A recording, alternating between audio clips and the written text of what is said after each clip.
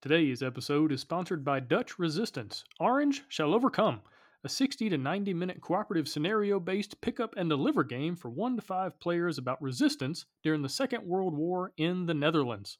The game's art will immerse you in 1940s Netherlands as you take on the role of characters that are all based on real resistance members, and each character has an asymmetrical power to help you complete the non violent objectives. But be careful, occupation forces might be just around the next corner. So, what will you do to resist the occupation? Will you make safe choices or risk getting arrested? So check out Dutch Resistance Orange Shall Overcome on Kickstarter right now.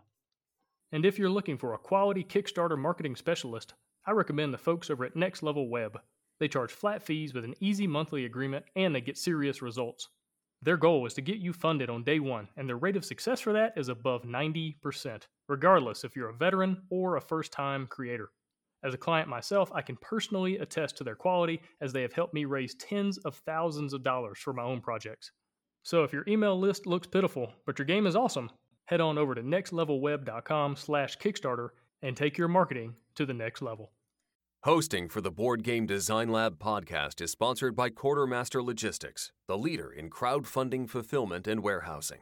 Check them out at qmlogistics.com. Welcome to the Board Game Design Lab podcast, a proud member of the Dice Tower Network. Each week, we want to bring you an insightful interview on a specific topic in board game design to help you design and create games people love. And now, here's your host, Gabe Barrett. What's up, my friends? Welcome to the Board Game Design Lab. Today, doing a little BGDL community spotlight episode, and we're talking about a project that I find fascinating, a project that's about game design, and actually more than that. It's got some really cool different facets, and we're talking to John Spike from GameStorm EDU. John, welcome to the show. Hey, thanks so much for having me, Gabe. Yeah, man, really glad to have you here. Like I just said, like you've got this really cool project you're working on. It's a little bit meta. It's like a game about making games, a game design about game design. And so I find that obviously fascinating considering, the projects I've worked on in the past. And I thought it was so fitting for this community and this podcast. And really excited to have you here. But before we get into your cool little project, who are you? How'd you get into game design? All that kind of thing. Yeah, absolutely. So I was kind of a late bloomer, I feel like, in the board game boom. But growing up, my brother and I loved video games. I feel like I was the first Twitch person because I'd watch my brother play RPGs and we loved the stories and the narratives. He got me into Magic the Gathering. Love that, of course. But I wasn't really a tinkerer like a lot of guests you have where I was messing with game rules. I was more just appreciating great games. And then I got my degree to be an ELA teacher, and I found I was kind of just tempted to bring games in the classroom. I liked to design games. I made a board game version of The Most Dangerous Game, which is just a wholesome man washes up on island and is hunted by another rich man to death. So just a great way to start your freshman year of high school. And family game, it sounds like. You're a nice, light family game. Yes, it's a very, very light, just kind of a romantic comedy of a game. So I loved, designing that. One of my projects in college, I designed a way to work StarCraft into, a game we were reading and use that. And so I was just drawn to game-based learning. And so took a job as a tech integrator in a district and continued to work video games and board games into the classroom. And then I had a friend who just introduced me to all of the games. We played Betrayal at the House on the Hill. We played Coup. We played, light games, heavy games, every game. And then took a job in a kind of a university setting as a kind of a tech integrator, helping future teachers use games. And I got selected to go to this academy where we tried to come up with solutions for education problems. And went to this academy thinking I was going to try to make video games more accessible for teachers. And I brought with me all my games. And while I'm at this academy, all the other teachers there are going, John, you're trying to bring video games in the classroom, but you just brought every board game in your collection to this academy. Why don't you do something with board games? And that was kind of the aha for me. And talking kind of with you before the show, Gabe, I mentioned I loved your board game design starter kit. It was like here's a box of the components, now go make a game. I love that. And I was like, well, what can I add to the sector to help students and teachers make games? And my idea was, what if there was a game where you make a game, kind of what people have said to me when I tell it to them is the inception of game design. And so I've been moving forward with that with a game called GameStorm EDU, where you do try to build a game to win the game. And I'm pretty excited about it. So that was the long-winded kind of my hero's journey, if you will. Yeah, very cool. Well, first of all, I want to go back to something you said just a moment ago in that Sure. you've been helping future teachers. And one thing that struck me all of a sudden was like, is that like the opposite of a history teacher? It's a person that teaches the future. And so like it's a time travel. I don't know, there's a movie or a board game in there somewhere is the way my brain works. And so anyway, somebody make the game about future teachers or future teaching. I don't know. Anyway, moving on. So talking about game stormers, yeah, this is it's a meta kind of thing going on. And I've seen other people do like little game design related type of games. It's like, all right, we're going to take a mechanism and you're going to combine that with the theme. And it's this kind of, it's an exercise more than anything. It's not really a game per se. It's more of just like cards that you stick next to each other and go, oh, let's come up with an idea. But yours is actually more of a game. It's you're got different actions, and it's kind of like a typical card game that you might see, doing damage to your opponents, and you use magic and all that kind of stuff. It has a beautiful, beautiful art as well. And I think that's one thing that definitely separates it from other games like this I've seen. Most of the time it's just words on a card in black and white. And you're like, cool, I could have done that on some index cards and it doesn't cost me $19.99. But you've actually gone above and beyond. And so anyway, tell me a little bit more about Game Stormers and what it is, kind of how it works. And then in a second, we can get into more of the deeper stuff. Yeah, for sure.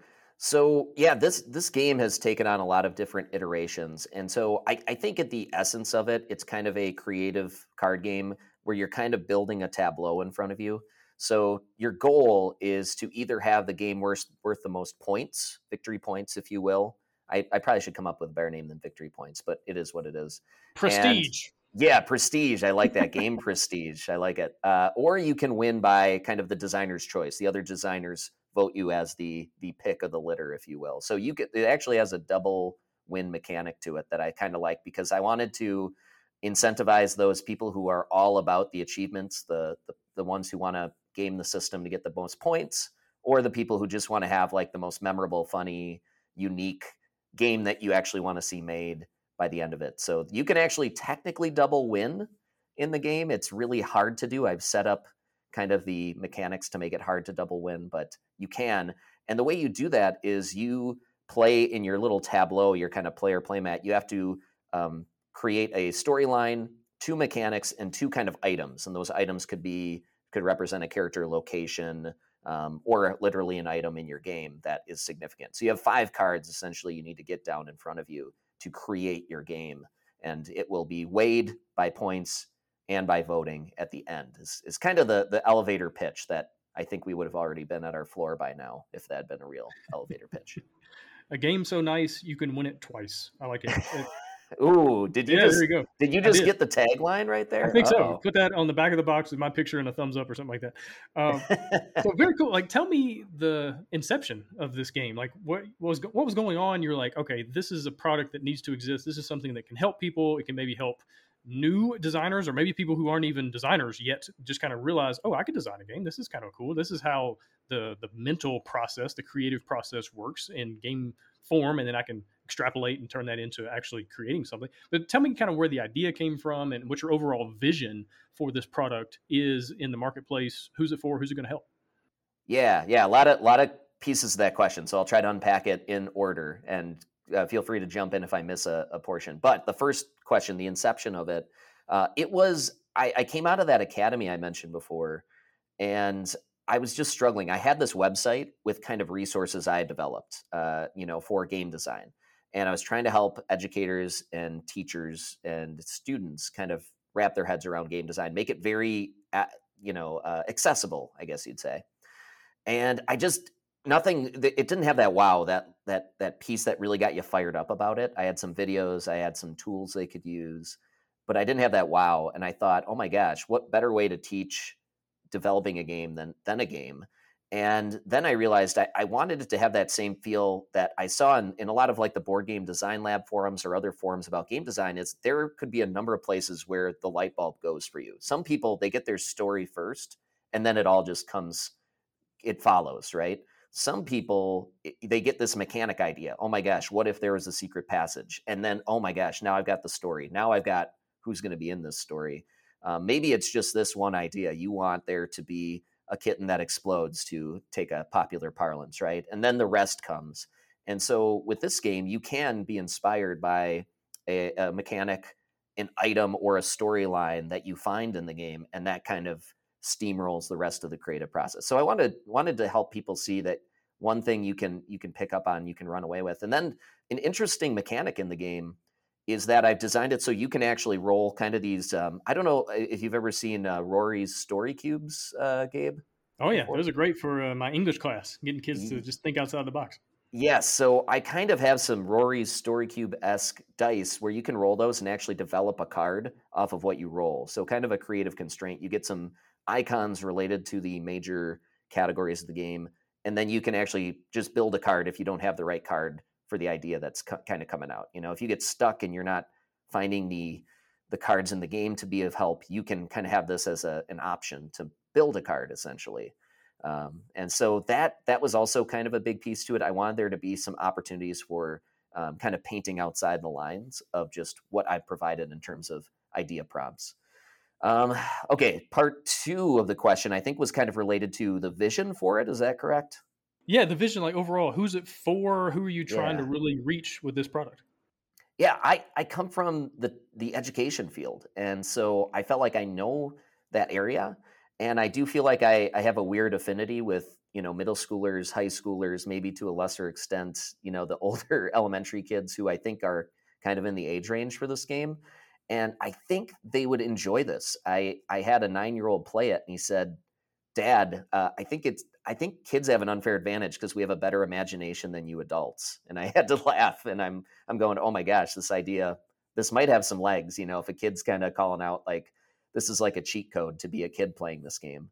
And so it's aimed at kids. It's aimed at educators who want to get maybe students playing this. It's aimed at maybe a parent or guardian who wants to have a game that kind of, at the end of it, a kid has an idea, not just a sense of winning or losing. They have now this would be fun piece to kind of pursue and write about or try to make a prototype of, just for kicks or for something more.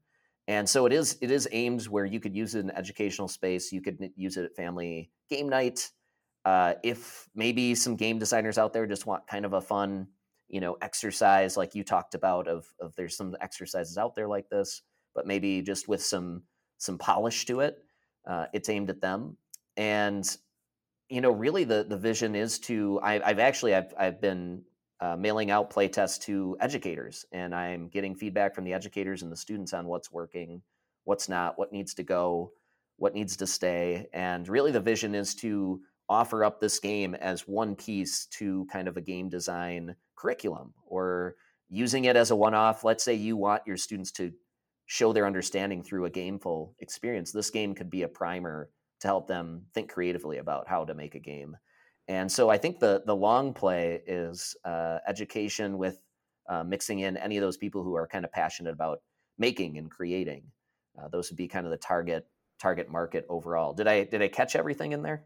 Yeah, absolutely. And I love that the idea of making this part of a deeper thing, because I know as an English teacher, I was always looking for anything that was going to make my job a little bit easier when it comes to worksheets and projects and, all the different exercises. Like I really enjoy getting up in front of a classroom, having a big discussion, asking questions, taking in answers, trying to help kids see things from different angles and perspectives. But when it comes to like making worksheets or creating things for them to do, like it's more work for me. And so I can see something like this having, one, it's got a really cool, fun game aspect, but then also adding along some other supporting activities or worksheets or different things to kind of keep the ball rolling, keep the games coming, so to speak. I can see a lot of value in that, and people wanting to pay for. Like I know I went on Teachers Pay Teachers quite often and bought stuff that other people had put together that then I could kind of put my spin on or put my my style with, and then create something much bigger. And it didn't take nearly as long as if I had done the whole thing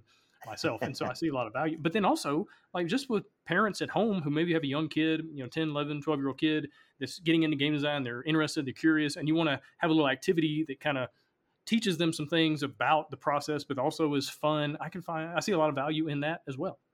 Yeah, I agree. And one inspiration for me, I will say, is I played a go-to party game for myself and some of my friends and family are Telestrations, or it's slightly more inappropriate, older brother Telestrations After Dark. And one inspiration was I was actually going through my phone the other day trying to find photos when I was kind of thinking of this game, and I noticed I had a ton of pictures somebody had drawn from that game. And I would still look at them and laugh and thought that was so cool. And I was thinking that's such a powerful game when you actually take a picture of what you made in the game because it was so funny, clever, interesting. And what I found is after I'm done playing a game, I usually take a picture of the tableau of the game I created, and other people will too. And it's so cool to have something like I want to take part of this game with me when I finished. I think that's an experience I was kind of pining for. I wanted, no matter how you do in the game, you finish first or you finish last, you have something to take away from the game. And so that's another design goal I had. And I've been trying to make sure that the game gives everybody the opportunity to make the game they want, or a game they're excited about, or a game they think is so ridiculous they just want to take a photo to show people. Yeah, very cool. And so tell me about creating a game like this and kind of getting it down to its essence, right? Because I feel like anytime you take a creative process, any process, honestly, it'd be easy to have way too much in there. And so, like, if I was going to create a game about game design, like, I would probably have a card that's something to the effect of create 10 cell sheets, hate all of them. The cry yourself to sleep card. Um, I can only find playtesters who hate dogs card, like they're those kind of people that hate dogs. I mean, like, so I can see you adding way too much in there. And so tell me the process of getting it down to saying, okay, here's the game design process in its essence, but it's also fun to play, it's smooth, it doesn't take too long, all that.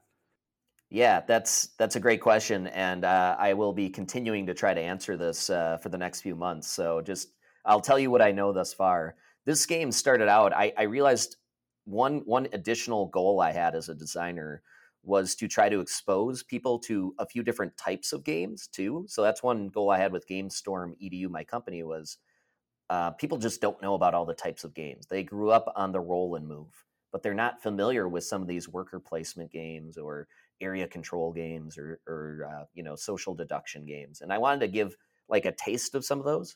But in my attempts to do that, I made a way too convoluted game. It started where you had three people, you put them at various locations, kind of worker placement. Then after everybody placed their people, then you take turns doing your actions at each place. It got too long. So I boiled that down to, okay, you need to take a look at what you've got in terms of your pieces to make a game. Maybe you have a card that's a dragon card, and maybe you have a card that says awaken a genie. And you're like, I can't make a game out of this. I like the dragon card, but I need to find a mechanic that might go along with kind of a dungeon crawler. So I'm going to go out and I'm going to go to the place where I can get and look at more mechanic cards and sift and kind of try to find one that matches. So there's a action where you can take the top three mechanics, look at it, keep one, put the others, in a discard pile. Or there's a item market where you can look and buy, an item card that you think would be good for your game based on its victory points.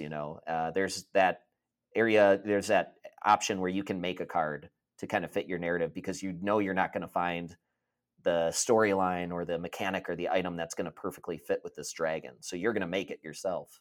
And so I realized I had to make that accessible. And the other thing I had was this game has a lot of cards. I wanted there to be a lot of ideas. And so I had originally 150 cards, each with their own unique ability. And I realized that all these abilities were just things that sounded fun from a flavor perspective. The dragon would make bad things happen to another player, right? This secret passage card would let you kind of cut in line or something.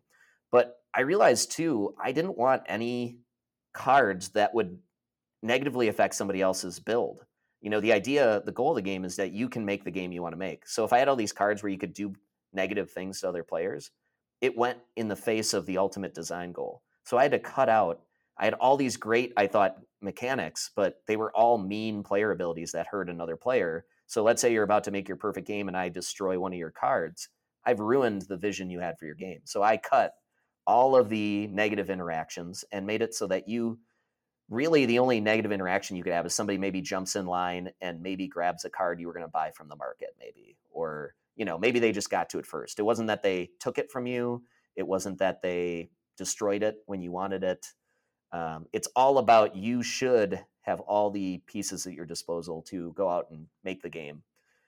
You might have a little luck on what you find and what you are able to acquire, but I learned that I couldn't just make the theme and the mechanics perfectly match up. I had to accept that the game had to live up to its promise to make a great game for all players. And so that was a big realization I had. I needed to streamline it and take out negative interactions and really focus on, does the player have all of those tools at their disposal to make something they're proud of? So that got a little roundabout, but I think I got there.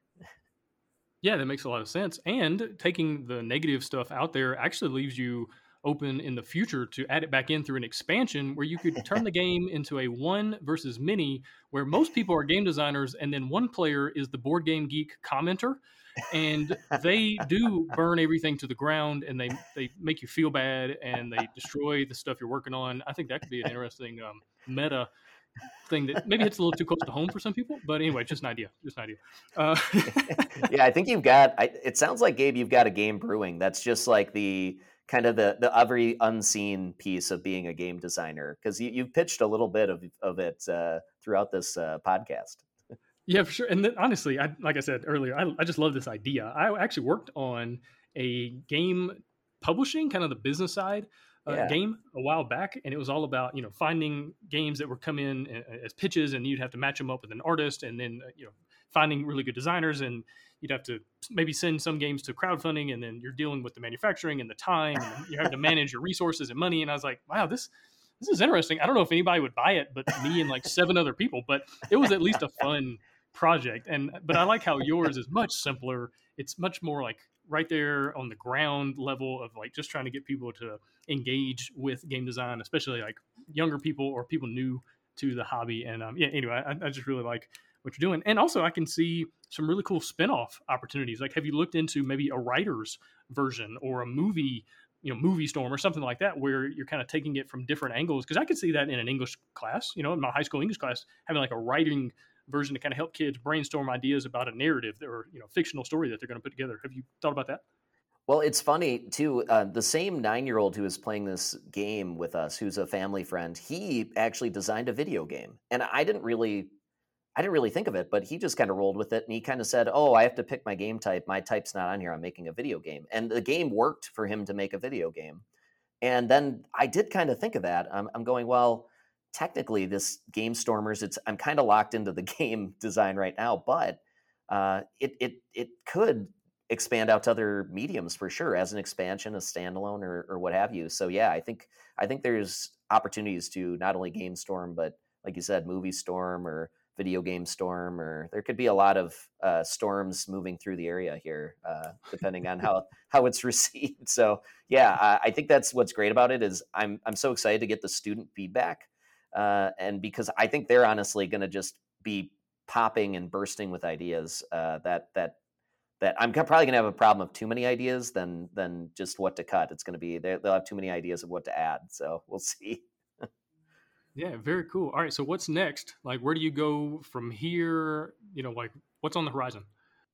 Yep. So I am in kind of the beta playtest. I did an alpha with a lot of trusted friends and family and other people who kind of just jumped in and said they'd try the first versions. My wife has been the most phenomenal playtester ever. She has told me a lot of hard truths. She told me to cut down the number of cards you need to have to make a game. She told me to cut the worker placement. She has just burned down all of the bad aspects of the game, which has been fantastic. Find yourself a partner who will tell you the hard truth. That's just a great way to live your life. But I'm in the beta playtest, so I've been mailing out these kits. I've been assembling them lovingly in my basement. It looks like a little board game sweatshop down there. But I mailed them out, and waiting for feedback over October and into November. I'm going to get some playtest feedback. I'm building Tabletopia version for students to try out online as well, and teachers and any interested parties. So when I get that feedback, hoping to make some tweaks and changes. If I feel like I need to go into another playtest round, I'll do that. And kind of an aggressive timeline is hopefully art is at enough completed pace where I have enough to really market and roll into a Kickstarter in February.